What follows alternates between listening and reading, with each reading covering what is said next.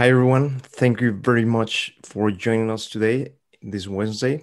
This time we will continue our discussion. So, Rand's thoughts on several things and basically her main essays. Today's essay, it's an untitled letter. It was published in 1973 and it was later published as a chapter in Philosophy Who Needs It. Here you'll be able to grasp Rand's view on the new wave of egalitarianism brewing in the George McGovern versus Nixon campaign. And also, here is the closest thing that you will have of a critique of Rand to Rawls' A New Theory of Justice. So why is this the closest thing? Well, stay with us to find out. We're discussing this with Don Watkins and James Valiant. Don has co-authored books like Equal is Unfair and The Moral Case of Finance. You can follow him on the website donswriting.com. We also have James. He's the author of Creating Christ and the Passion of Ayn Rand's Critics. Before we begin, feel free to those people watching us on YouTube to make questions through the super chat feature. We will be tracking it live. Okay, so let's jump to the discussion. And first of all, I think even though Rand makes the case of her positive theory of justice within the essay, I think it would be better if we would just flare it out at the beginning.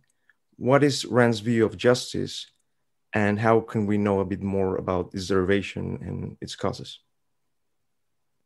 Well, in the first instance, it's important because Rawls titles his book A Theory of Justice. It's important to distinguish what it is not for Ayn Rand as well as what it is. Justice is a moral concept. It's a moral evaluation, and therefore pertains only to volitional entities, human beings who have free will and choice. Absent volition, absent choice, there is no meaningful term justice. You can't, for example, say that it's unjust that the sun rises every morning. It just does. There's no one who's responsible. There's no one whose choice it is. And so walking in the door, ethics is a matter of, the only subject matter of ethics is what pertains to human volition.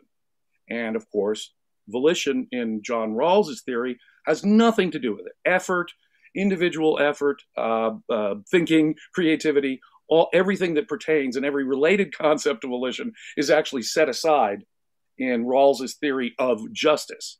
For him, justice is a matter of what degree of equality or inequality between people do we permit.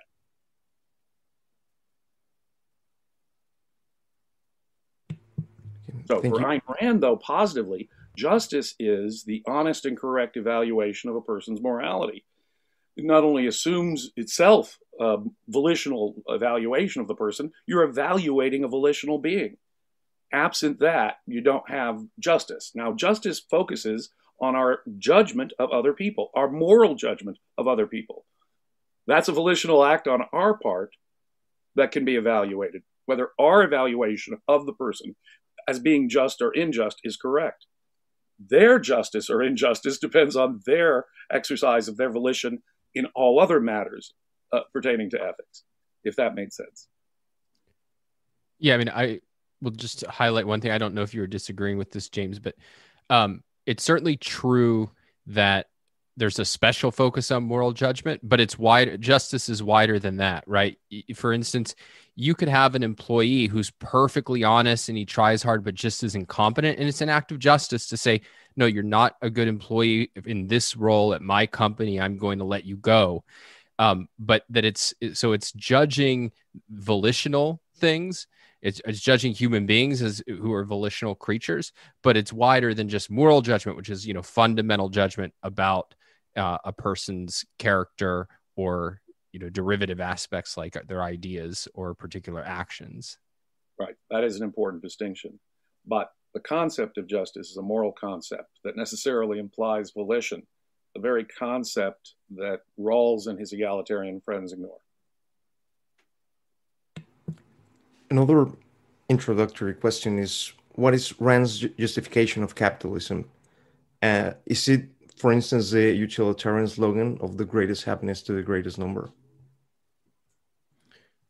Well, no, I mean, she one way she'll put it is that ultimately the justification for capitalism is justice. So if you think about justice as it's judging people objectively and treating them as they deserve, Capitalism is a system that treats people as they deserve. It protects their rights so that they are free to use their judgment to live their lives and to take the actions that their survival and happiness require.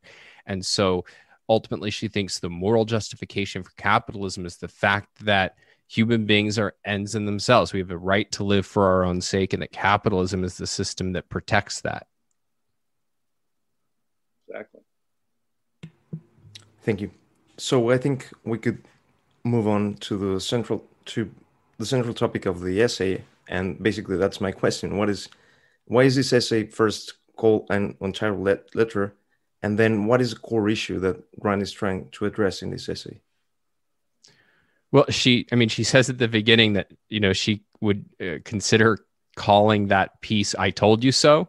She says that would be in dubious taste. But what is the "I told you so"? And it's that she's been saying since Atlas Shrugged that the motives of mystics, altruist collectivists, is not love of mankind, but hatred for the mind, hatred for man, hatred for ability.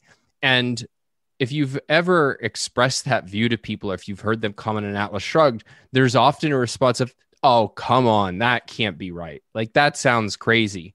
And that's the "I told you so" is what she's pointing to in this essay is an example that is so clear cut in its motivations that there's no pretense of, oh, this is about, concern for helping mankind or something. That's an open attack on ability. It's an open attack on the individual's ability to flourish and achieve success. And so in that's the sense in which I think she's saying "I told you so" is like, look, no, here in reality, in nonfiction, is exactly this phenomenon that I was writing about in my novels. Yeah. Isn't it great to have Don here, a guy who actually wrote a book on egalitarianism? But it's exactly right. That's exactly right.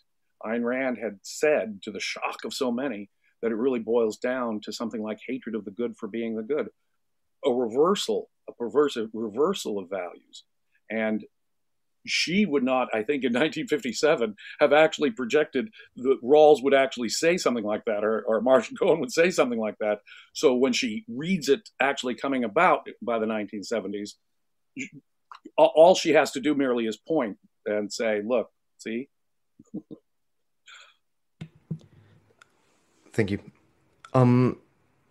Then she will talk about four different instances where she saw this, and we will develop more questions on the last two.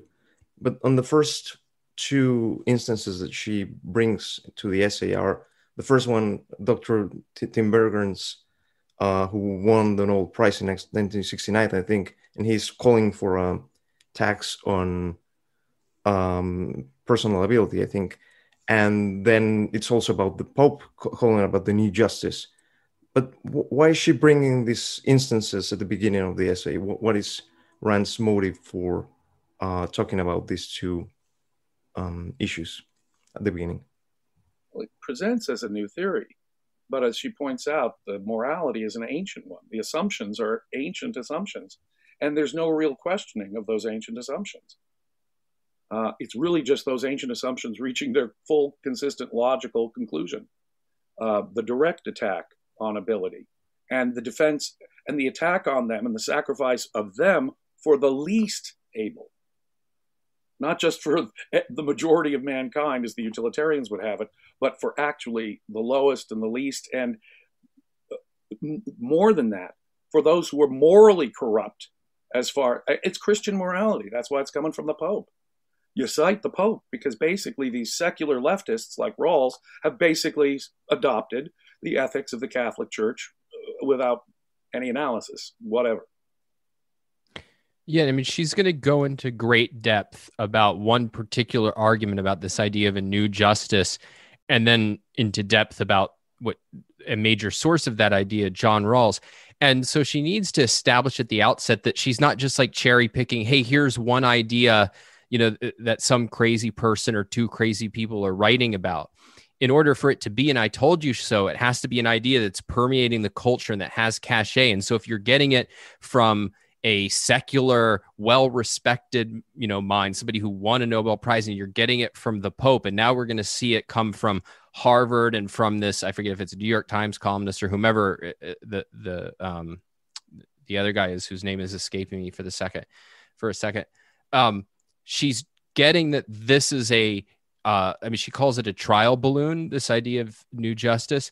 It's the idea that there's this idea being tested out in the culture. And I mean, we can talk about contemporary trial balloons, but you definitely see these new ideas pop into the culture and get play, and they're kind of unusual. And it's all right. Is this going to catch on, or are people going to push back against it? She's saying this is a cultural idea, not just something that if you've ever seen, people on Twitter who they specialize in hunting down somebody with 22 followers who said some outrageous thing. She's like, I'm not doing that. This is a real thing that is trying to influence us, and that's accelerating in its influence. And now I'm going to analyze it. So it's worthy of being analyzed. It is representative in a certain way of ideas that have cultural cachet. And so I think that's why you couldn't just leap to this one particular essay and then this one particular book.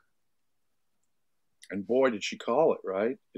What she considered a trial balloon back then has really taken hold thoroughly on the left and partially even on the right. When you hear President Obama saying to business people, you didn't build that, that is in effect the assumption and the effect of this theory of justice. So it's gained currency. It really has. She was correct. It was what was a trial balloon then is now a commonly asserted bromide by a Democrat politician. Well, wider than that, I mean, one of the things that we see is we'll probably talk about this more, but she talks about the way in which the whole idea that the egalitarians are trying to pass off is not just like, hey, the rich are evil, soak the rich, but it's the rich should view themselves as people who just got lucky, didn't earn their wealth. And one of the really striking things, if you followed even non-political business discussions today, there's this relentless focus on luck. And I got Bill Gates, I got lucky, and Warren Buffett, I got lucky. And that's like the thing that everybody has to say is, I don't think that I sit here and take all the credit for achieving my wealth. I know that, I was fortunate to be born in this country to these parents, a bunch of factors outside of my control. And so it's the ideas have really taken hold, even amongst the people who you would think are least likely to accept it, which is the people that are the targets of it. Right. I mean, it almost goes from the poor etiquette of boasting to the, no, now you are morally obliged to acknowledge that it was not your volition that was the cause of your success. So getting back to it, really the concept here that they're evading is volition, effort, any related corollary concept. So creativity, effort. No amount of native ability can bring that person to bring that native ability to create an achievement or manifest it in reality. No amount of ability. You can have the highest IQ in the world, the most gifted brain in the world, the most athletically friendly sort of body you could have. That doesn't make the person engage in athletics or use their brain or take the effort to actually use the talents, let's say they have, to whatever degree. How many of us have seen the children of the wealthy destroy their lives as drug addicts and completely worthless people with mental problems? And how many times have we seen people who came from the roughest background possible and achieved the greatest success? That's the very thing that these folks, these egalitarians, consistently and self-consciously, in effect, are ignoring or pretending does not exist. The idea of choice, effort, creativity, no. It's not. It has nothing to do with you enacting your talents. It's a question of your given raw talents as such. That's that. And even if it were a question of given raw talents, why isn't it that the woman with the perfect 6-octave range shouldn't be the highest paid singer? She may have a natural gift there, but it's her gift. She's the one who has this amazing skill that we're getting the benefit from. Not only does it conflate, as Ayn Rand says, the metaphysical from the man-made in that way, but it completely obliterates the concept of volition and effort, which is the whole basis of morality. But that's also one reason why I think it's helpful to remember that justice isn't just about the moral issue, right? It's if you make money because you're a great singer, we're not paying you as like a merit badge, right? This is not, oh, you worked harder than every other singer. Like maybe you did, and you probably did work super hard if you're a highly paid singer, whatever your kind of starting point in talent. No, we're paying you because of the value you gave us. And it's you who gave it to us, you as a whole person. And some of that is moral, some of it is inbuilt. But it's just that you receive the rewards for the value you created, not just the value that's a pure product of choice in a vacuum, right? And so the whole view, as we'll get into, is skewed, and it's all deliberate. Their goal is not, well, what we really care about is that people are rewarded for the choices they make, and that's not distorted by things that they didn't choose, such as their parents or their singing ability. It's that we don't care about people's choices at all. And it's in the end, we don't care about rewards. We care about taking rewards or taking values away from people. Right. But think of all the amazing, talented singers and athletes who didn't take the effort, didn't take the initiative to perfect or just simply engage so that their talents could be shared. Even a natural talent, which, as Don says, is a valid reason to distinguish the value to me that the singer is providing, it's still, every time a human does something, sings, does sports, uses their talents, that is a volitional act. Thank you. I think we will return to this topic pretty quickly.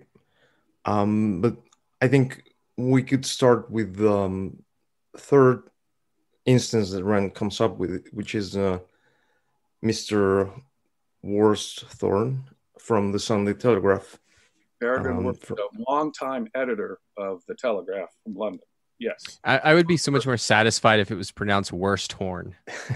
Worsthorne. He has sometimes the people who Ayn Rand takes on have these almost these names that Ayn Rand could have invented for the villains and the characters. Right. Bosley Crowther or Peregrine Worsthorne. I mean, but the guy was a critic of Margaret Thatcher, but he was also he attacked gays in England. He was a controversial journalist in England, longtime editor, associate editor, and then editor of the Telegraph in London. Curious because it's like the right-wing, center-right-wing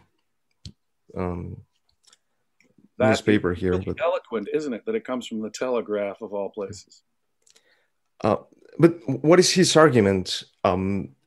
He tries to bring up this feudalism, and he tries to make a case that we are in the same, in a very similar instance to what happened both when capitalism changed feudalism and probably what happened right before the French Revolution, although he doesn't mention that.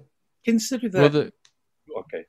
We're just going to go back to this concept that we've talked about before, robber baron, right? It is an intentional destruction of the very concept of a capitalist entrepreneur versus a medieval baron who's taking something by force, as opposed to somebody who's producing something and whose customers are dealing with him voluntarily. So the concept robber baron combines two things that are just not like meritocracy. If merit gets you a positive outcome, it's not an ocracy, a rule that we're talking about. Again, that's a package deal. So what he's doing is the same kind of thing. He's conflating medieval privilege, inherited privilege of aristocrats in feudal Europe, with the innate talents that people are born with, as if that in itself was just like being born of a king or something. It's not. Again, coming back to the basic idea, it obliterates the idea of volition. It's as if these native talents, like your noble genealogy in the medieval times, is what decides the outcome, the sole decider of outcomes. So he's saying it's really no different at all to be born smart, use those smarts to invent some new product and get rich through your own efforts, as it was to be born the son of a king. Obliterating the key distinction that makes something moral or not, and calling it a theory of justice. Yes. I mean, the way he presents his argument is, so look, humanity finally grasped that feudalist inequality was unjust, right? Because it arose from people getting special privileges they didn't deserve. And so we replaced that with meritocracy. All right, that's great. And then he looks around and he says, well, wait a minute. Meritocracy is just the new inequality. It gives people special privileges they don't deserve. Being born to a better family, being born with more intelligence or a stronger work ethic or a better education, that's all a matter of luck. And so the solution, he thinks, is going to be, well, what we need is these high flyers need to embrace the idea that they have social obligations, social responsibility to pay more in taxes, pay more in social services if they want this privilege of exercising their talents. And so what Jim gave is kind of how he puts it over, and we can kind of break that down more. But that's the essential argument. He's saying the same thing that causes us to view feudalism as unjust should cause us to view what he's calling meritocracy unjust, is that both are instances of both produce inequality and both have inequality in the roots of things people didn't deserve. And so, well, clearly then we need to make a big change. I think a year ago, someone put a guillotine right outside Jeff Bezos' house. Do you think it has something to do with this kind of idea, with this notion of replacing? I'll let Don take that. I mean, it's certainly the same motive, right? Like it's the motive of why is he being targeted? And certainly why is he being targeted in something that's like literal bloodshed? And if you think about the French Revolution, it's the bloodshed of the people at the top of society. And so it's the idea of like, we're going to cut your throat because you're at the top. And and so to get at the injustice, like what Jim said is important, is that there's two big things going on here that are not legitimate. So first of all, it's what does it mean that they're at the top of society? It's a big difference if it's you're the ruler of society who gets to order people around and take their money, and you're at the top of society in the sense of you've earned more wealth than other people by providing goods that people voluntarily choose to pay you for. You don't take away their freedom. You respect their freedom. You have no political power over them at all. So that's one big difference. And that's why Rand is rejecting the concept of meritocracy, is it blends together. I'm at the top in the sense of I've been more productive, and I'm at the top in the sense that I have more power over your lives and more ability to and ability to exploit other people. But then the second thing is this issue of they didn't deserve it. So yeah, a person, this is the whole idea of political equality as an ideal that we talk about in the founding, and that I think everybody in this call agrees with. It's the idea that none of us are born superior to others in the sense of that I should be able to tell you how to run your life. You should have to work for me. That is, as metaphysical creatures, we're all creatures who have reason and survive by reason.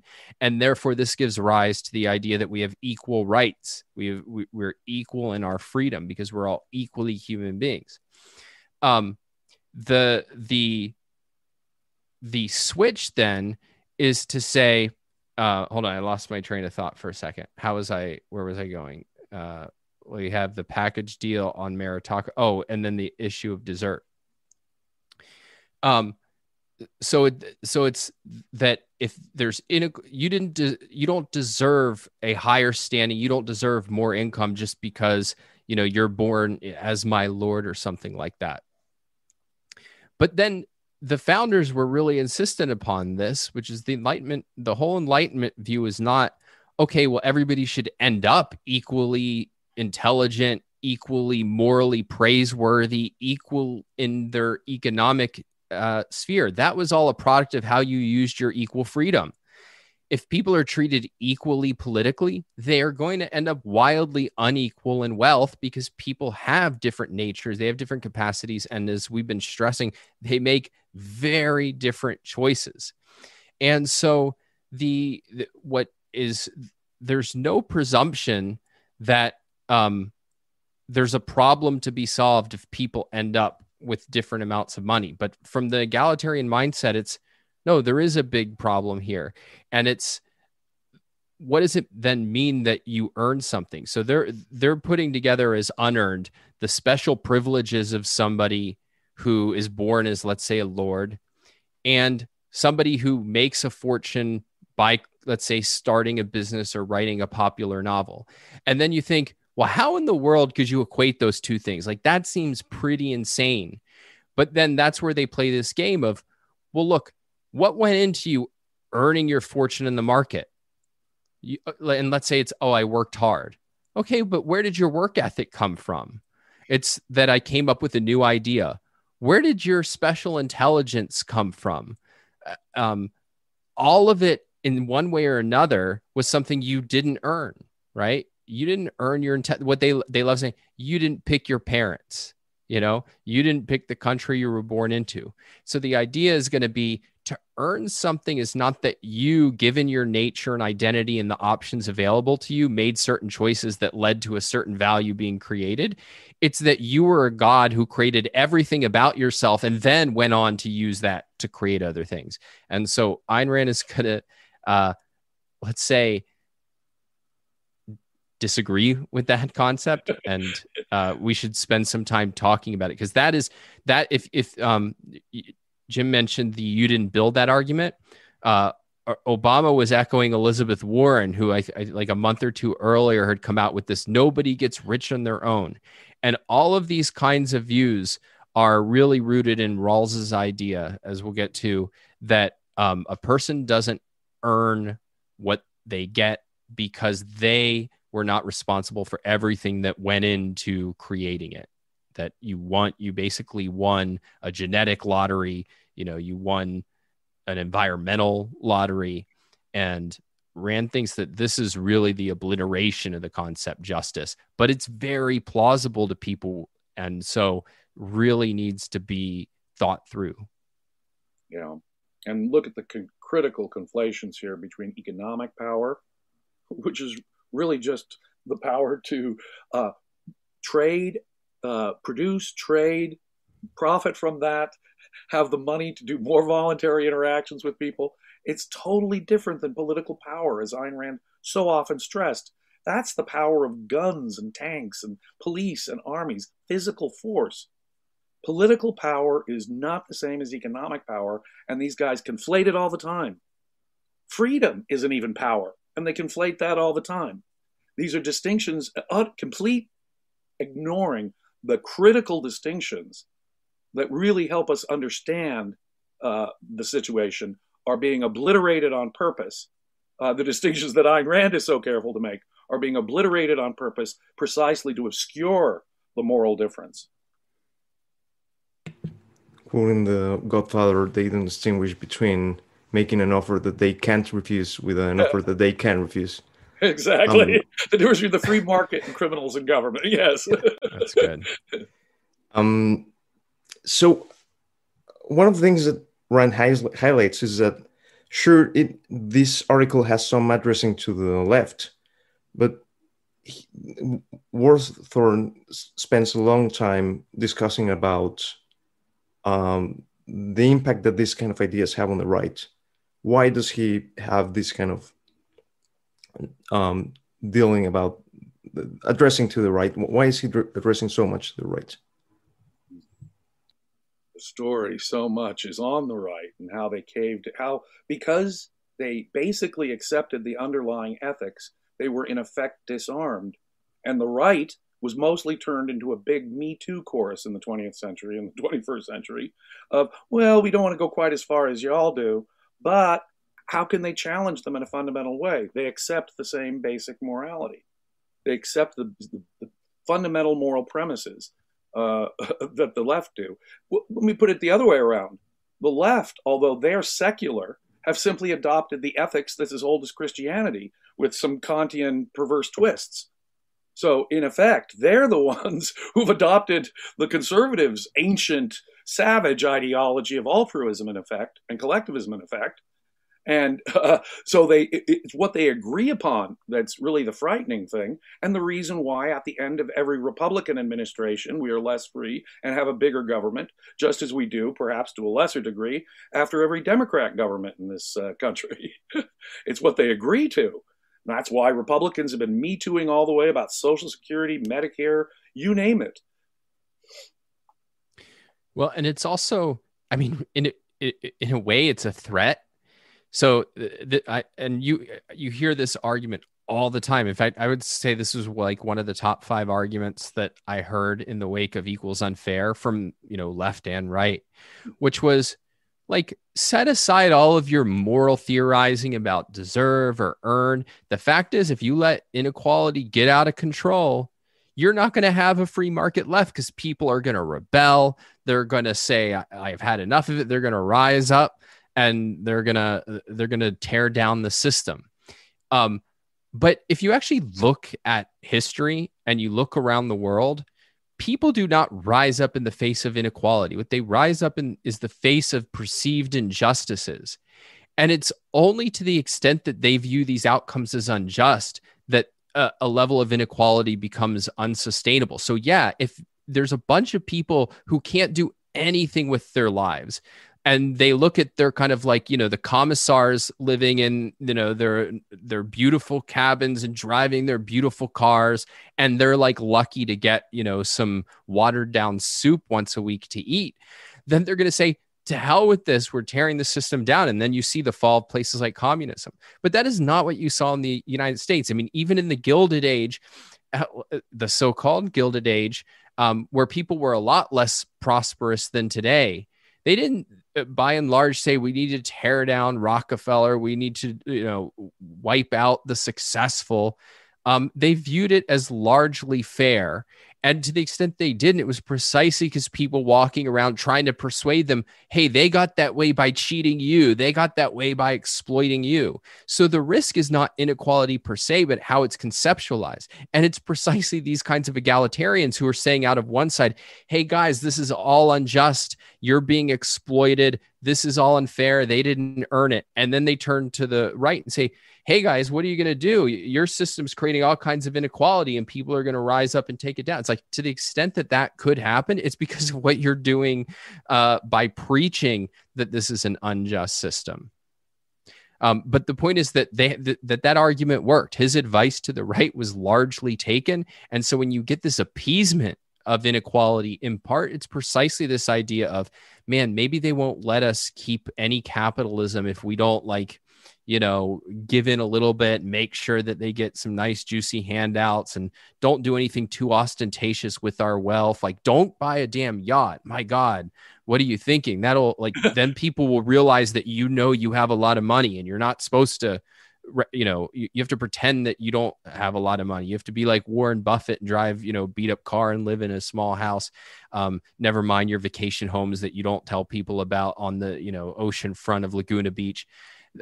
It's kind of a small section of this essay, but it's striking to me how much, that really permeated down to today. Ayn Rand gave some great examples. Americans had before their eyes in the middle and the late 19th century, example after example of fully self-made individuals. Vanderbilt, Rockefeller, even Abraham Lincoln in politics, Thomas Edison.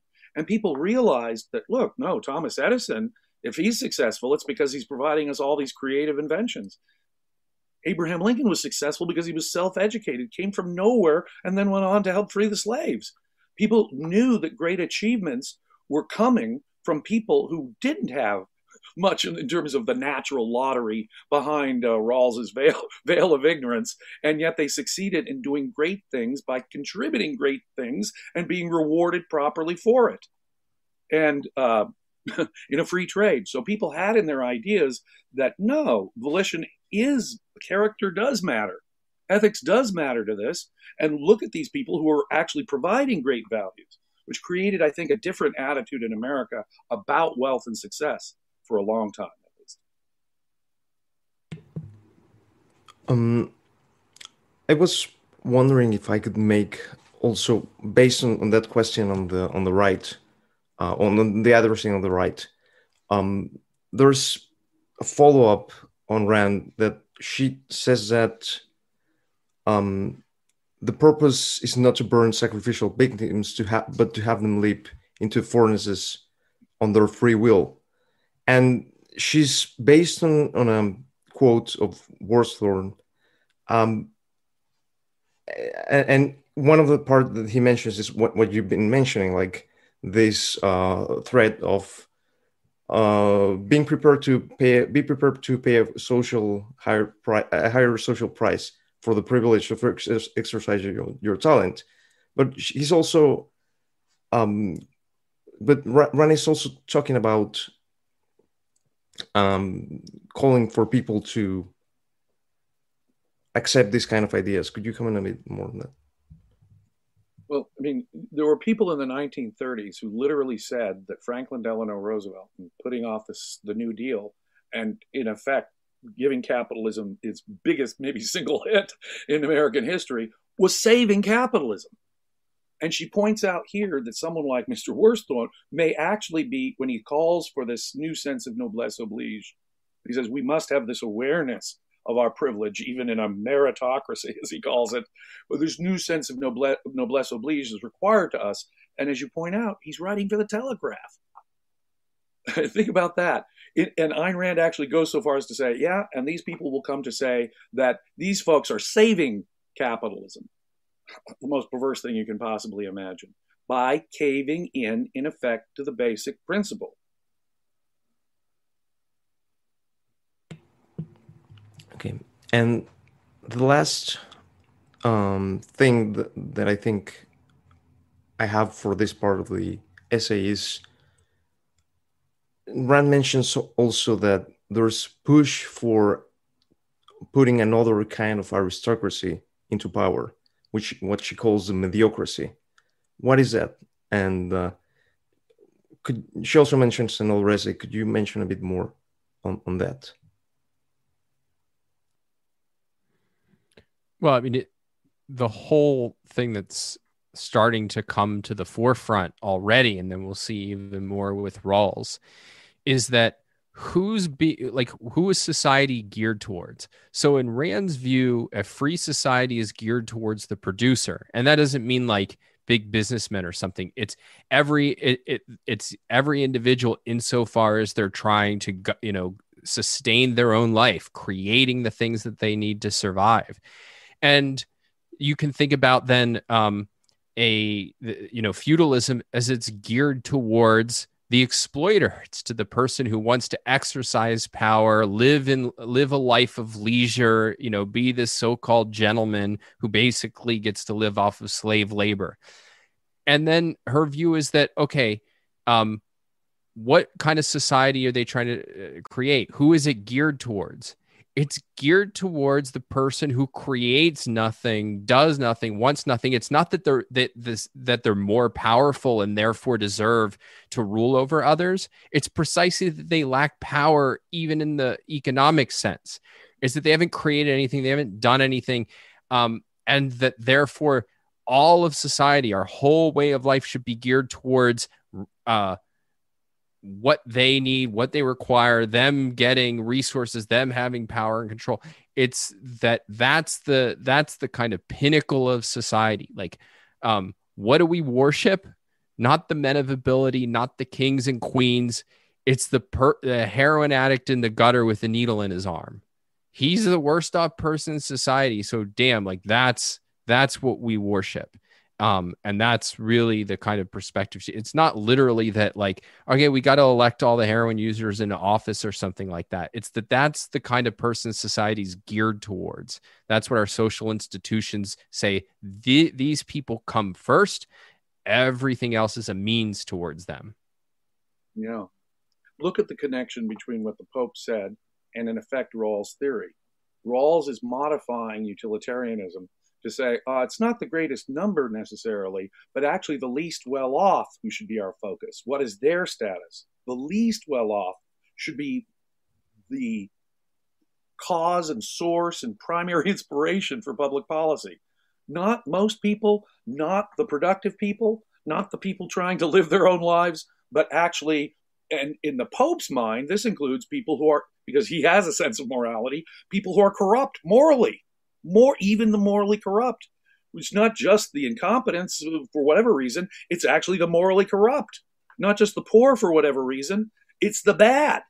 So when you look at the comparison, I mean, the Pope actually adds a sort of a religious moral dimension to it, and Rawls sort of gives a pseudo-scientific argument for it. But both, in effect, are doing what Don says, turning the worst elements, the lowest elements, in the Pope's mind, even the most morally corrupt elements, into the focus and the centerpiece for public policy. Wow. Not the productive, not people trying to live their lives honestly. That's not what it's all about. It's about the weakest, the smallest, and indeed the most morally corrupt. Wow. Thank you. So we can move on to the last part, which is the main one, which is basically Rand's take on Rawls, or at least something more or less like that. And that's what my first question is how should one interpret Rand's view of Rawls in this essay? And what does she say about that? Well, she kind of presumes, she doesn't read the book, and she doesn't need to, frankly. I agree with her desire not to waste her precious time on reading another book, which, once she identifies the mystical method, the irrational method, this veil of ignorance that Rawls is putting, this we all have to get behind, is perfectly irrational, perfectly mystical in its approach. It divorces the factual context from any consideration, really. And so once she has identified the mystical method here, and that he's basically bought into an even worse form of egalitarianism, Ayn Rand, in her own mind, has no need to read this book, and she knows it's what it is. She assumes, in effect, that the reviewers are telling us the truth about this book, and in fact they were. As an undergraduate, I can tell you that I was compelled to read major parts of Rawls' book. And having read major parts of Rawls' book for myself, the reviewers basically got it correct. So the way to look at it, is a review of the reviews and Rand's inference from that of what Rawls said. But the inference is correct. Trust me, as someone who's read a bunch of Rawls, as I had to as a philosophy undergrad, this is a very fair and brilliantly written critique of the whole idea. Yeah, and you have to keep in mind her purpose, right? Her purpose is, this is not me engaging in like scholarly articles about like, let's analyze John Rawls as in itself. Her whole concern is that ideas influencing the culture. And so that's why she says that, quite apart from if this reflects the author, I don't know firsthand, this is what's spreading in the culture, this kind of interpretation. And then it's a secondary question of, well, is this exactly getting Rawls right and everything? And what she's basically saying is, I don't have a view on that because I haven't read him, although the reviews seem to agree. So that's some evidence that they're getting Rawls right. But from our perspective as readers, it really doesn't matter, because that's always, whenever we hear Ayn Rand say analyzing a thinker, we would have to read the thinker ourselves in order to say, does this really match the thinker's ideas? And so you have even if she said, I went by Rawls piece by piece and this is my conclusion, you'd still, in order to say she got Rawls right, you'd have to go through and read Rawls. And yeah, that was the it actually wasn't that painful, but that was definitely the least pleasant research that I did for Equals Unfair, which is I read through Rawls' Theory of Justice. Now, Rawls, like Kant, loved, like, let me have multiple editions. So you couldn't even, say, well, this is what Rawls said, right? Because the next question would be, wait, you only read Rawls's first edition of Theory of Justice. What about the later editions? And then he had his, he wrote other books that kind of shifted the theory in this way and that way, let alone what Ayn Rand is going to go on to point out that then there's 20 different interpreters and 1,000 different sub-interpreters and so on. So, the point is that what Ayn Rand is interested in is how the ideas are influencing the culture. And she's interested in the essentials of the ideas. That is, what is the core of the Rawlsian outlook, not kind of like what is the whole sort of detailed view of his theory. And I think the major pieces of his theory, and certainly the ones that bleed into statements from politicians like, you didn't build that, that's what comes out here. And it certainly matches. You don't have to read all of Rawls to get it. You can read kind of like 20 pages or less of selections where he makes these kind of foundational points. That's all I have to say on that. There's that really wonderful additional point that Ayn Rand makes. A somewhat sympathetic, if somewhat critical, leftist reviewer, Marshall Cohen, is saying that Rawls can really only get off the ground by making certain, and this was his phrase, considered ambiguities about certain concepts, deeper philosophical concepts. Wow. Ayn Rand says, yeah, okay, that means he's being intentionally vague, intentionally obscure, intentionally not answering the more fundamental questions. That in itself undermines the entire project, obviously. It shows its utterly mystical base. It shows sort of the same Kantian motivation here. Once Ayn Rand gets to that stage with a thinker, I think that she recognizes that she doesn't need to go much further. I mean, just as an aside, I actually find Kant way better as a writer than Rawls. So, I mean, she has this line about, resting on no definitions, and I'm not sure what she has in mind, because at least Kant actually gives definitions. I mean, they're written, it's not like an Ayn Rand, right? But at least they're there, and right. And you get, whereas Rawls, there's no examples. Like, it's 600 pages with no examples, and if there is one or two, I don't recall them 6 years after. Would it have been nice for him to find justice in his quote Theory of Justice? She observed that as well. Yeah, so it's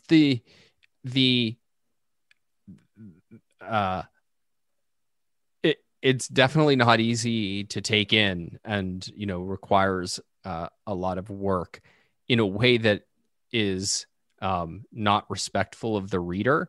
And so, well, we'll talk about it more when we get to it later, but I just wanted to point out that, like, Rawls is really bad on this. One of my favorite lines from Ayn Rand about another philosopher is in this essay when she refers to Hegel. Because no one's ever read Hegel, although lots of people have put their eye across every word on every one of his pages. Hegel is so darned ambiguous that really it is a headache to get through a single page of Hegel's dense, impenetrable prose in some cases. But Hegel is worse than Kant, and I think Rawls is even worse than Kant. But reading Kant, Hegel, and Rawls is an assault on your mind, trying to figure this out with logic and maintain your sense of sanity as you're trying to understand what they're saying. The cult of ambiguity, more muddy waters or holy waters. The fact that people don't understand something is why it's going to catch hold and have such authority. She gets into that psychology too. All too common. Oh, but one thing I wanted to stress, the point I meant to make, she has this line of, like, their conclusions are brazenly clear. So that's one thing where, like, even if you're all right, I can't sit and read the whole Critique of Pure Reason. I can't read all of Rawls or something. But I want to have a sense of if what Ayn Rand's saying is true. You can actually read selections that are pretty clear of Rawls, like making this point about luck and, you know, giving his basic conclusions. And it's the same with Kant. If you read the introductions and preface to the Critique of Pure Reason, it's still a little difficult, but the conclusions are made really clear. It's when you get to the reasoning and their arguments that you go, I don't know what the hell they're talking about, and what is this supposed to prove, and what are the supposed steps and things. So it's not that you have the work you have to do to see that she's like getting the core of what they're doing right. I think you can get much more simply than you can if you're trying to really get it. How exactly, what is their argument, and how are they trying to put it over and whatnot. So, I mean, that's just a lead to encourage people who want to at least have a sense that she's not attacking a straw man. The work involved in doing that, I think, is a lot less than the work in like being able to have a scholarly view of, yes, this is how Rawls argues, and this is how he'd answer, you know, objections and so on. That really is that takes years of work. What is the fundamental view of merit in Rawls' thinking? Does he attach any merit to the idea of merit? There's no analysis of what merit would constitute. In fact, if you think about it, merit is exactly what's obliterated here in all of this thinking. There really is no merit to any outcome, in effect. There's a morally neutral thing. The you didn't build it argument goes all the way to, look, it was who your parents were. Look, it's the luck that you had a brain that was gifted, or a body that was gifted, or socioeconomic circumstances that were gifted, or you went to a good school, and that was really only because you had this context. In fact, he drains the whole concept of merit of any substance. So take the merit part of it, that is just not even inapplicable in terms of Rawls. It's not, your outcomes are not a function of merit, is the premise of the egalitarian. Yeah. So, I mean, one way to think about it is from the objectivist view, concepts, to be able to use a concept, you have to be able to answer the question, what facts give rise to the need for this concept? And actually, I might as well read this, because Ayn Rand does this in Introduction to Objectivist Epistemology. For what concept? You want to guess? Justice. She shows what it means to actually derive a concept from reality and show this is a legitimate concept. So let me just read this, since I think it's so on point here. What facts of reality gave rise to the concept justice? The fact that man must draw conclusions about the things, people, and events around him, i.e., must judge and evaluate them. Is his judgment automatically right? No. What causes his judgment to be wrong? The lack of sufficient evidence, or his evasion of the evidence, or his inclusion of considerations other than the facts of the case. How then is he arrive at the right judgment? By basing it exclusively on the factual evidence and by considering all of the relevant evidence available. But isn't this a description of objectivity? Yes, objective judgment is one of the wider categories to which the concept justice belongs. What distinguishes justice from other issues of objective judgment? When one evaluates the nature of actions of inanimate objects, the criterion of judgment is determined by the particular purpose for which one evaluates them. But how does one determine a criterion for evaluating the character and actions of men in view of the fact that men possess the faculty of volition? What science can provide an objective criterion of evaluation in regard to volitional matters? Ethics. Now, do I need a concept to designate the act of judging a man's character and or actions exclusively on the basis of all the factual evidence available and evaluating it by means of an objective moral criterion? Yes, that concept is justice.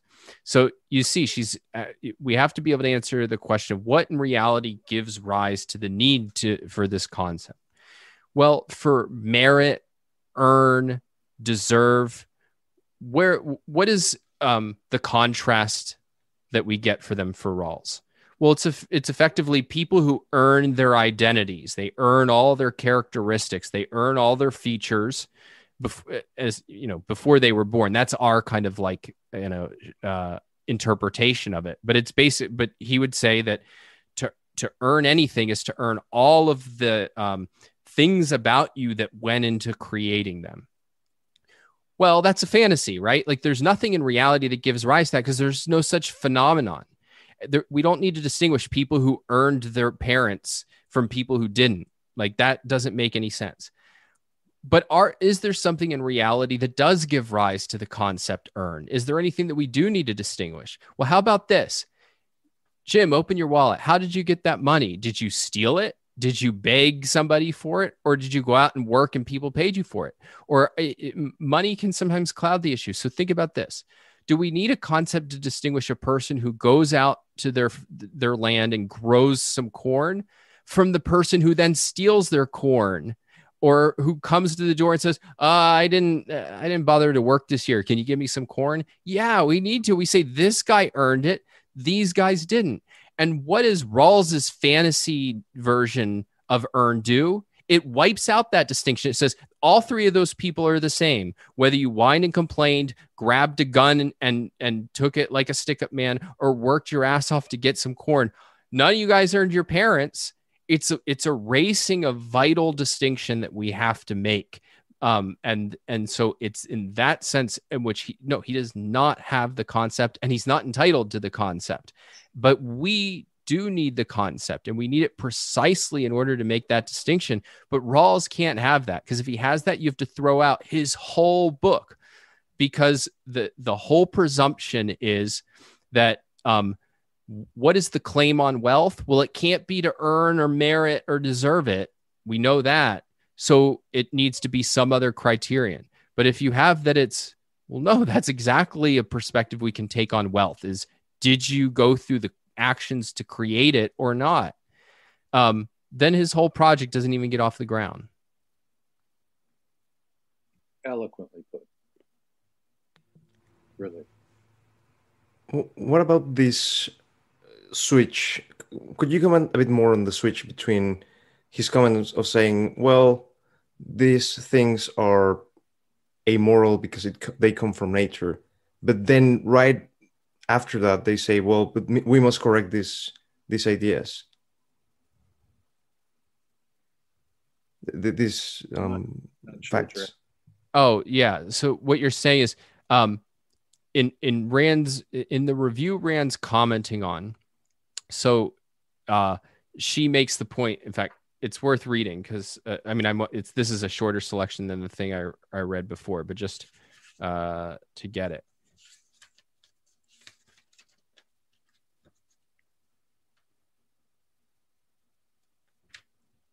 So the way Rand is putting it is that the new theory of justice demands that men counteract the injustice of nature by, in other words, nature didn't make us all equally intelligent. It didn't make us all equally creative, by instituting the most obscenely unthinkable injustice among men, deprive those favored by nature, i.e. the talented, the intelligent, the creative, of the right to the rewards they produce, i.e. the right to life, and grant to the incompetent, the stupid, the slothful a right to the effortless enjoyment of the rewards they could not produce, could not imagine, and would not know what to do with. But then she goes on to say, and this is what you're commenting on, Mr. Cohen would object to my formulation, and quote, "It is important to understand," he writes, "that according to Rawls, it is neither just nor unjust that men are born with differing natural abilities into different social positions. These are simply natural facts." And then she says, "True, but if so, what is the purpose of the next sentence? To be sure, no one deserves his greater natural capacity or merits a more favorable starting point in society. The natural and social lottery is arbitrary from a moral point of view." So the kind of Rawlsian view is, look, it's not unjust that, you have more intelligence than I am. It's just arbitrary. It's just a lottery. But this is then the thing that it sneaks in, that it's unjust through the back door, and says, okay, well, given that it's a lottery, how are we going? Let me put it differently. What he would say is, given that it's a lottery, we don't have to take it into consideration. We're not trying to, some egalitarians will say, so our goal has to be to solve the lottery problem, right? We need to, in effect, try to distribute wealth as if luck plays no role. And that's not what Rawls is trying to do. He's not trying to create a just society by eliminating luck, which they're luck egalitarians who view things that way. What he's doing is saying that because it's luck, because it's a lottery, we can just set that whole idea of earn to the side and instead think about distribution of wealth in a different way.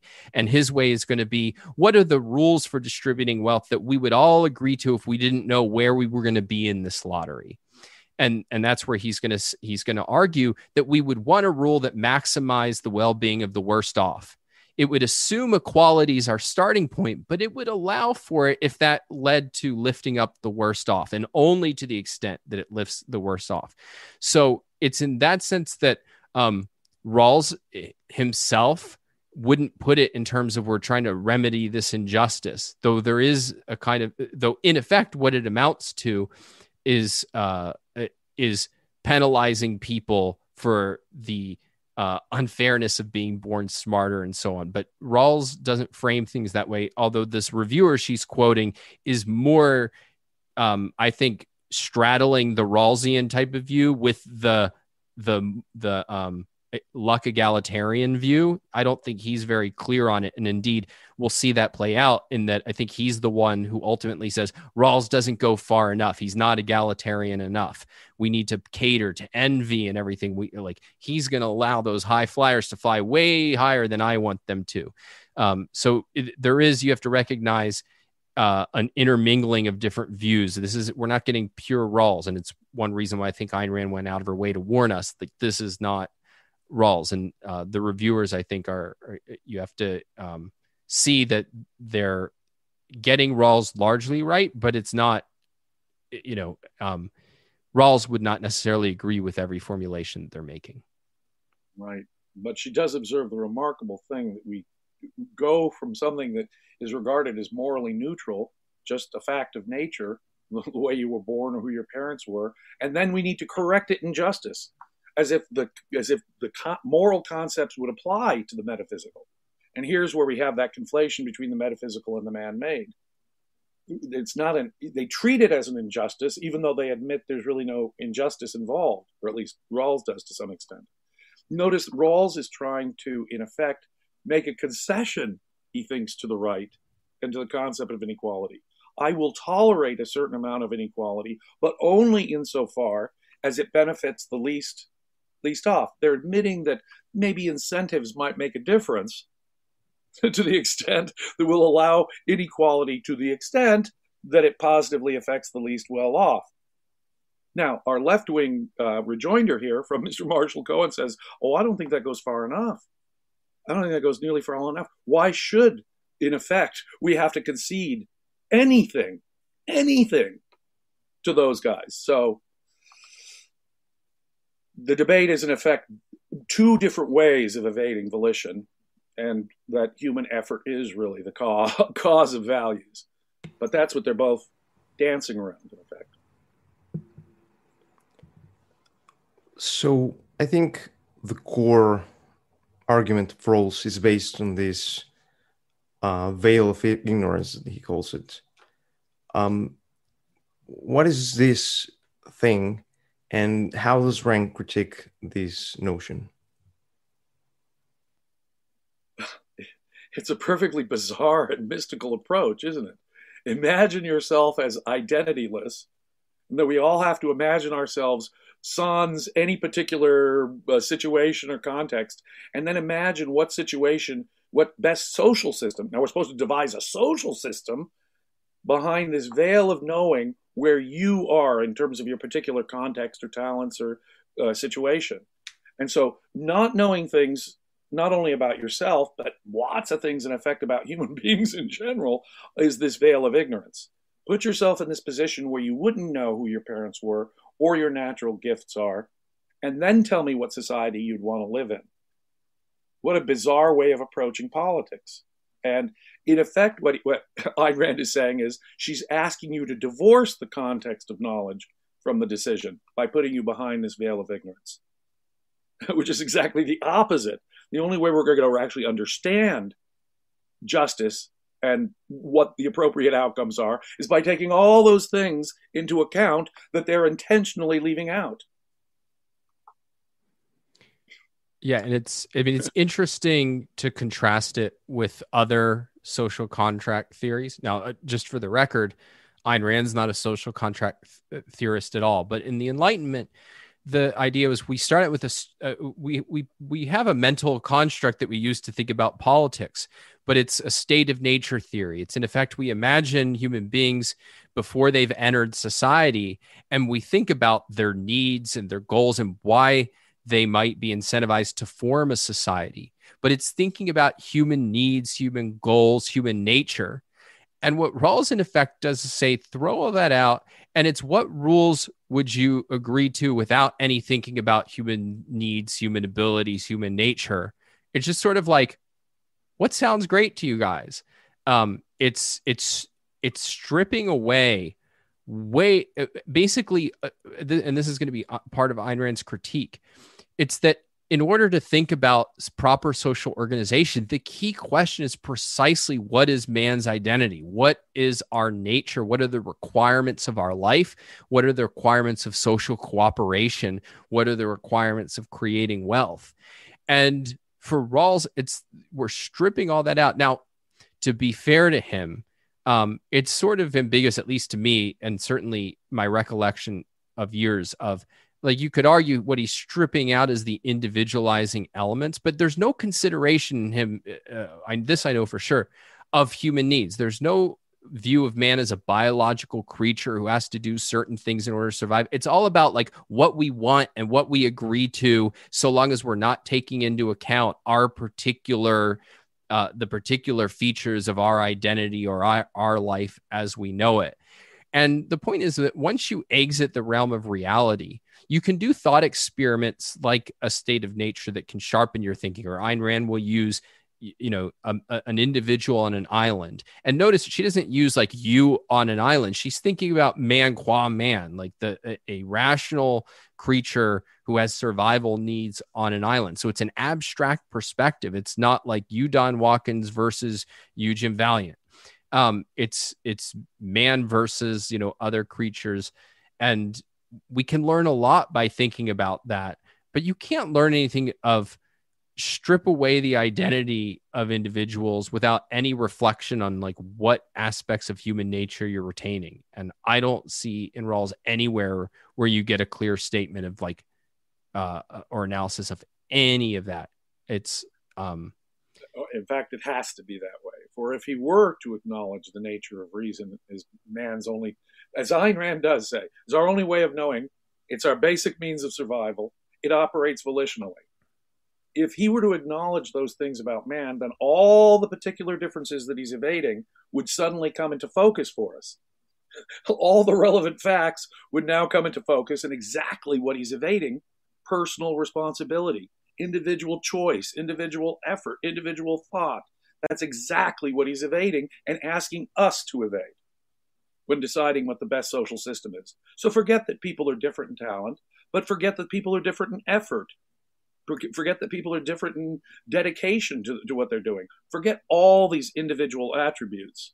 And he can't really identify reason and volition, can he? Because that would give away the whole show. You've got to devise this political system without any consideration of who you would be, including any even remote consideration of what choices and effort you might put into it. That cannot be considered by Rawls, because that would destroy the whole game. The entire egalitarian game would be up the minute these people acknowledge that that was really the significant factor. So one of the core conclusions and one of the things that has been brought both by the essay and into the influence of the culture is this min-max way of weighting social issues. And Rand talks about this being a development on how intellectuals have stopped using the majority rule as a concept of framing normative questions in society. So what is the relationship of these to other comments that Rand has in other essays discussing the collapse of the left, and the brewing up of the new left? Well, if the conservatives' use of utilitarianism, that is to say, the justification for individual freedom, is that it results in the greatest good or the greatest happiness for the greatest number, if that is a collectivist justification, if that evades the facts about human nature and volition and that it's an individual faculty, then consider what we're doing here. We're taking a sort of a collectivist justification even one step further. It's not the well-being of the most or the majority. So we really can't, it's not simply the economic democracy that was advocated by the old left, as she points out. No, we've got to do much better than that. We've got to focus on the least well-off. So even if those others higher up doing better off themselves suffer, so long as the least well-off are doing as best as they can, that's our goal. Our goal is not to have the wealthiest society, or not to have the most rich people, or not to have the most general prosperity, which was at least the collectivist justification of the right before. These people are out doing that. No, it's the bums. It's the condition of the most poor, the most miserable. That's the standard by which we would judge a social system. Oof. And they, of course, they give it all the pseudoscientific Falderall, Minimax, and so forth. But that's in effect what's going on. Yeah, well, let me say a little bit of a word about like the dressing of it up. So Rand makes the notes or observes that Rawls, she calls it fascinating, and she doesn't explain why she's fascinated, that he's directing his attack on utilitarianism. And she notes that part of the reason why is this concern that utilitarianism, we're going to do what's best for the greatest number, the greatest happiness, that it can involve sacrificing the rights of minorities. What about the people who aren't part of the overall thing? Like what if we can make people happier by getting rid of gay people, or what if we could make people happier by getting rid of gypsies or something like that? Like there's no protection for that. And that's part of Rawls's concern. And so what he does is he comes and says that we have to have, what kind of rules would we agree to? Well, we would not agree to greatest good for the greatest number, because what if we're in the minority? So we're going to agree to 100% uncompromising individual rights. You may think, well, that sounds great. Ayn Rand's all for uncompromising individual rights. But what he does is he distinguishes, he says, well, that's like free speech and like, your civil rights, not getting locked up in jail. That has nothing to do with property rights, has nothing to do with economics. That's going to operate by a different set of rules. And here we see, I think, the other reason that he's really concerned with utilitarianism. I think it's part of his defense of egalitarianism. So he sees egalitarians who've been around in one form or another for a long time as vulnerable to the utilitarians. Because what do the utilitarians say? What, are you just going to have people equally miserable? Like, that sounds like a nightmare. And so he thinks he can square that circle. Said, well, I'm going to take the best part of utilitarianism. I'm going to say, no, like we can have inequality if it lifts up the worst off, but only to the extent that it lifts up the worst off. So I'm going to preserve egalitarianism as an orientation, but I'm going to make a little space. Well, how much? Well, okay, Steve Jobs can earn more than a janitor so long as it makes the heroin addict a little bit better off, right? Like, so maybe like in general, everybody will make $10,000, but if we let Steve Jobs take $11,000, well, man, then everybody will earn like $10,500. It'll be a Christmas miracle. That it's that kind of thinking. My numbers didn't capture exactly the right point because it's not an average of everybody. It's the worst off.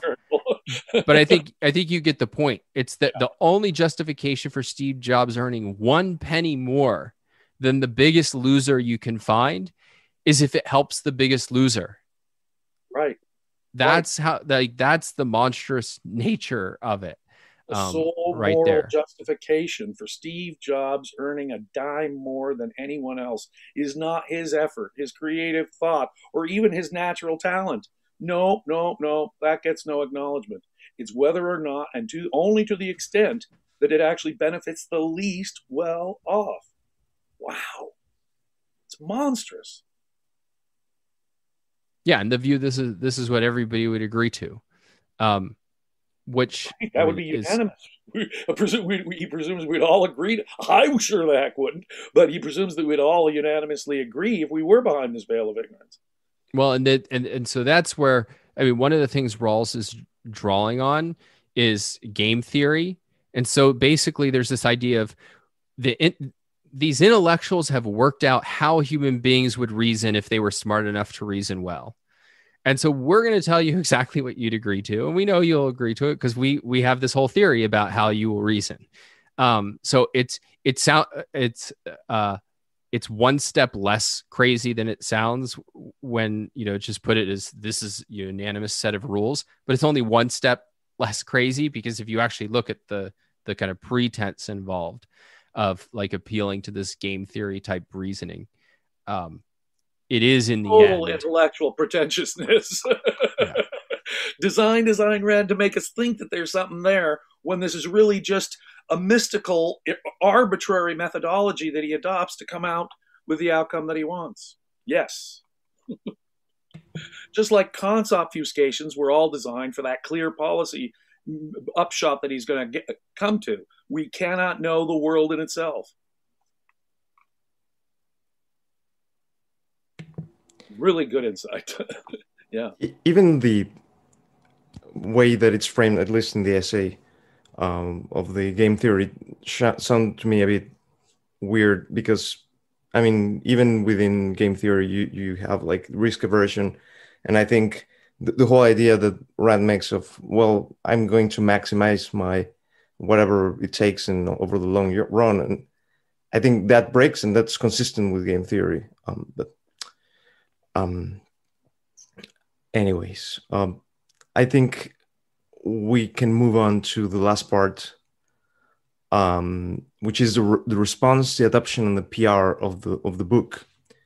And basically, Rand makes like a whole way in which she predicts that the book is going to be taken by the people and by the intellectuals. Do you think, first of all, what is what she was thinking that was going to happen, and finally did it happen at the end? Her prediction became true. Oh yeah, by the 1980s, when I was a philosophy undergraduate at NYU, Rawls was the book to read if you're studying political philosophy. About 10 years after she wrote this essay, it was standard reading, and the most standard reading. That is to say, it was up there with reading Machiavelli and Mills and Locke. You had to read Rawls. So yeah, it became a standard, and it was considered by the left one of the most important theoretical books in political philosophy of the last half of the 20th century. Yeah, I don't think that she was predicting that this would happen to the book. What she was saying is that this is the pattern in which these kinds of books become prevalent. And if that happens to this book, and we're seeing signs that it might, this is how it will play out. And in that sense, her prediction was right. But I don't think she was saying like this will happen to Rawls. But yeah, I mean, Jim's exactly right that, I mean, Rawls was seen as reviving political philosophy. Political philosophy had been a dead end. Nobody serious was going into it in philosophy. It was not the sexy place to be. And he revives it. And it was, here's a new framework for us to play with. And it became the kind of go-to framework. And I mean, thankfully, it opened the door then for Anarchy, State, and Utopia by Nozick. So at least a far better, though imperfect, view got on the table. And so there was this revival of political philosophy. And one of the interesting things is that the pro-capitalists will often be blended as libertarian. That view is actually way more respectable in academia And I think it's in that sense, you could say it's through Rawls, because Rawls gets political philosophy on the table. Nozick answers it in a academically respectable way. And so I think you actually see a lot more, libertarians in academia than you would have, 30 or 40 years ago, or without Rawls, because he kind of opened the door to new philosophic frameworks, and then Nozick kind of put things on the table. And Nozick, of course, was influenced by Rand directly and certainly indirectly, mostly indirectly, in a really profound way. And so I sometimes wonder, you can't really run the experiment. But, once the revolution comes and the world turns to capitalism, I think we'll want intellectual historians to figure out whether on net Rawls was good or bad. Probably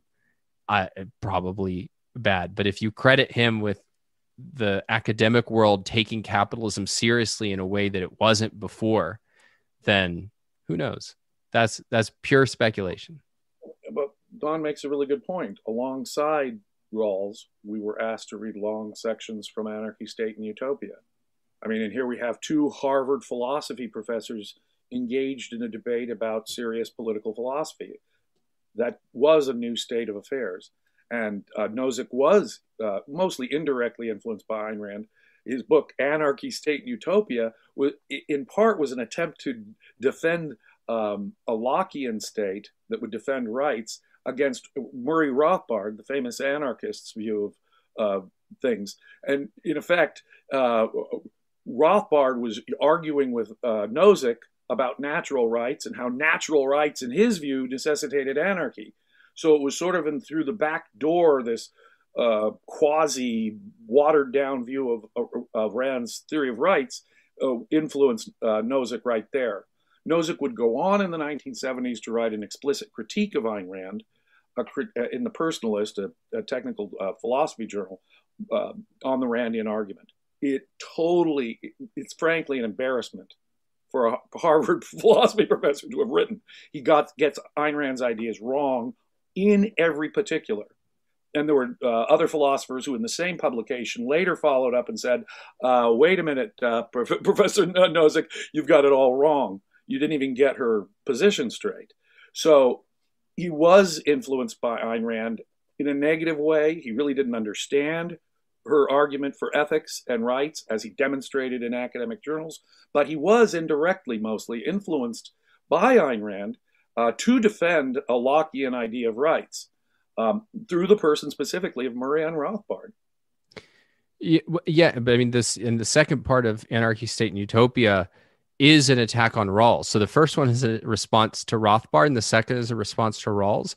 And I don't agree with everything in there, but the response to Rawls is really good. I mean, if you really want to see a good critique, not a perfect critique, but if you really want to see a thoughtful, in-depth critique of Rawls, Ayn Rand gives us the essential philosophic one. I expand, Yaron and I expand on it a little bit in Equals Unfair. But by far, I think the most in-depth treatment, aside from the basic philosophic issues, come across in Anarchy, State, and Utopia. And the whole book, though it has a lot of problems, I think it's one of the more interesting books in political philosophy you'll read. And definitely, I mean, Rawls and Nozick did, at least in the last decades of the 20th century, create a real debate. And one, as Don accurately points out, that really wasn't being debated at all, Lockean rights versus egalitarianism. And it opened up a debate and gave a sort of an intellectual respectability to Lockean libertarians. Definitely. Thank you. So we have 5 minutes left, and I have one concluding question, but I don't know if you have something else that we shouldn't have talked about, but we didn't. No. Okay. No. So basically, my question is, Don was particularly eloquent in covering things well. Yeah.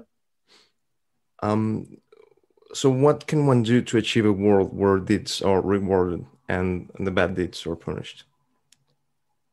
Well, the battle is in philosophy.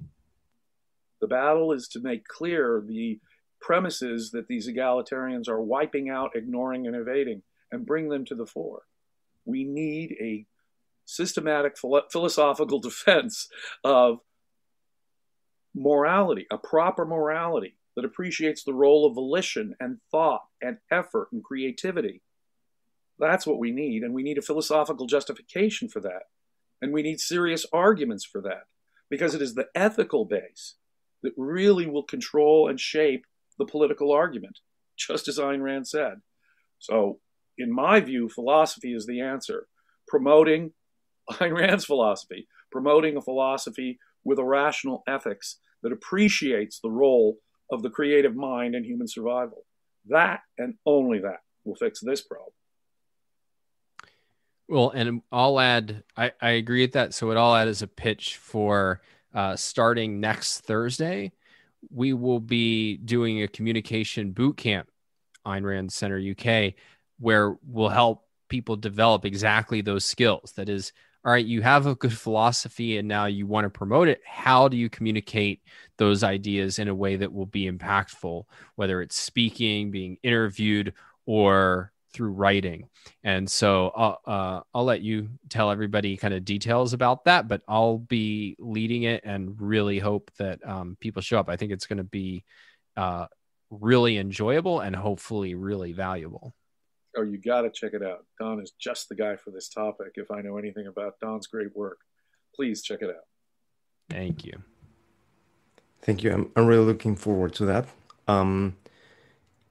To be actually in the communication bootcamp, you can become a member. The link is on the chat in YouTube. Membership start on £10 a month. That's like $14 today, May 2021, maybe a bit more later. And please join. If you enjoy this kind of conversations as much as I do, please consider joining us. So in 30 minutes, we will have the premiere of Flirting with Reason on YouTube with Maria and Nikos. They had been previously talking in Clubhouse, and they will discuss dating inequality. What will Rawls say about that? We will see. See, we would have to determine a system of dating without knowing how good looking or charming we are. That's catfishing. Okay. Thank you very much. Thank you. Bye, guys.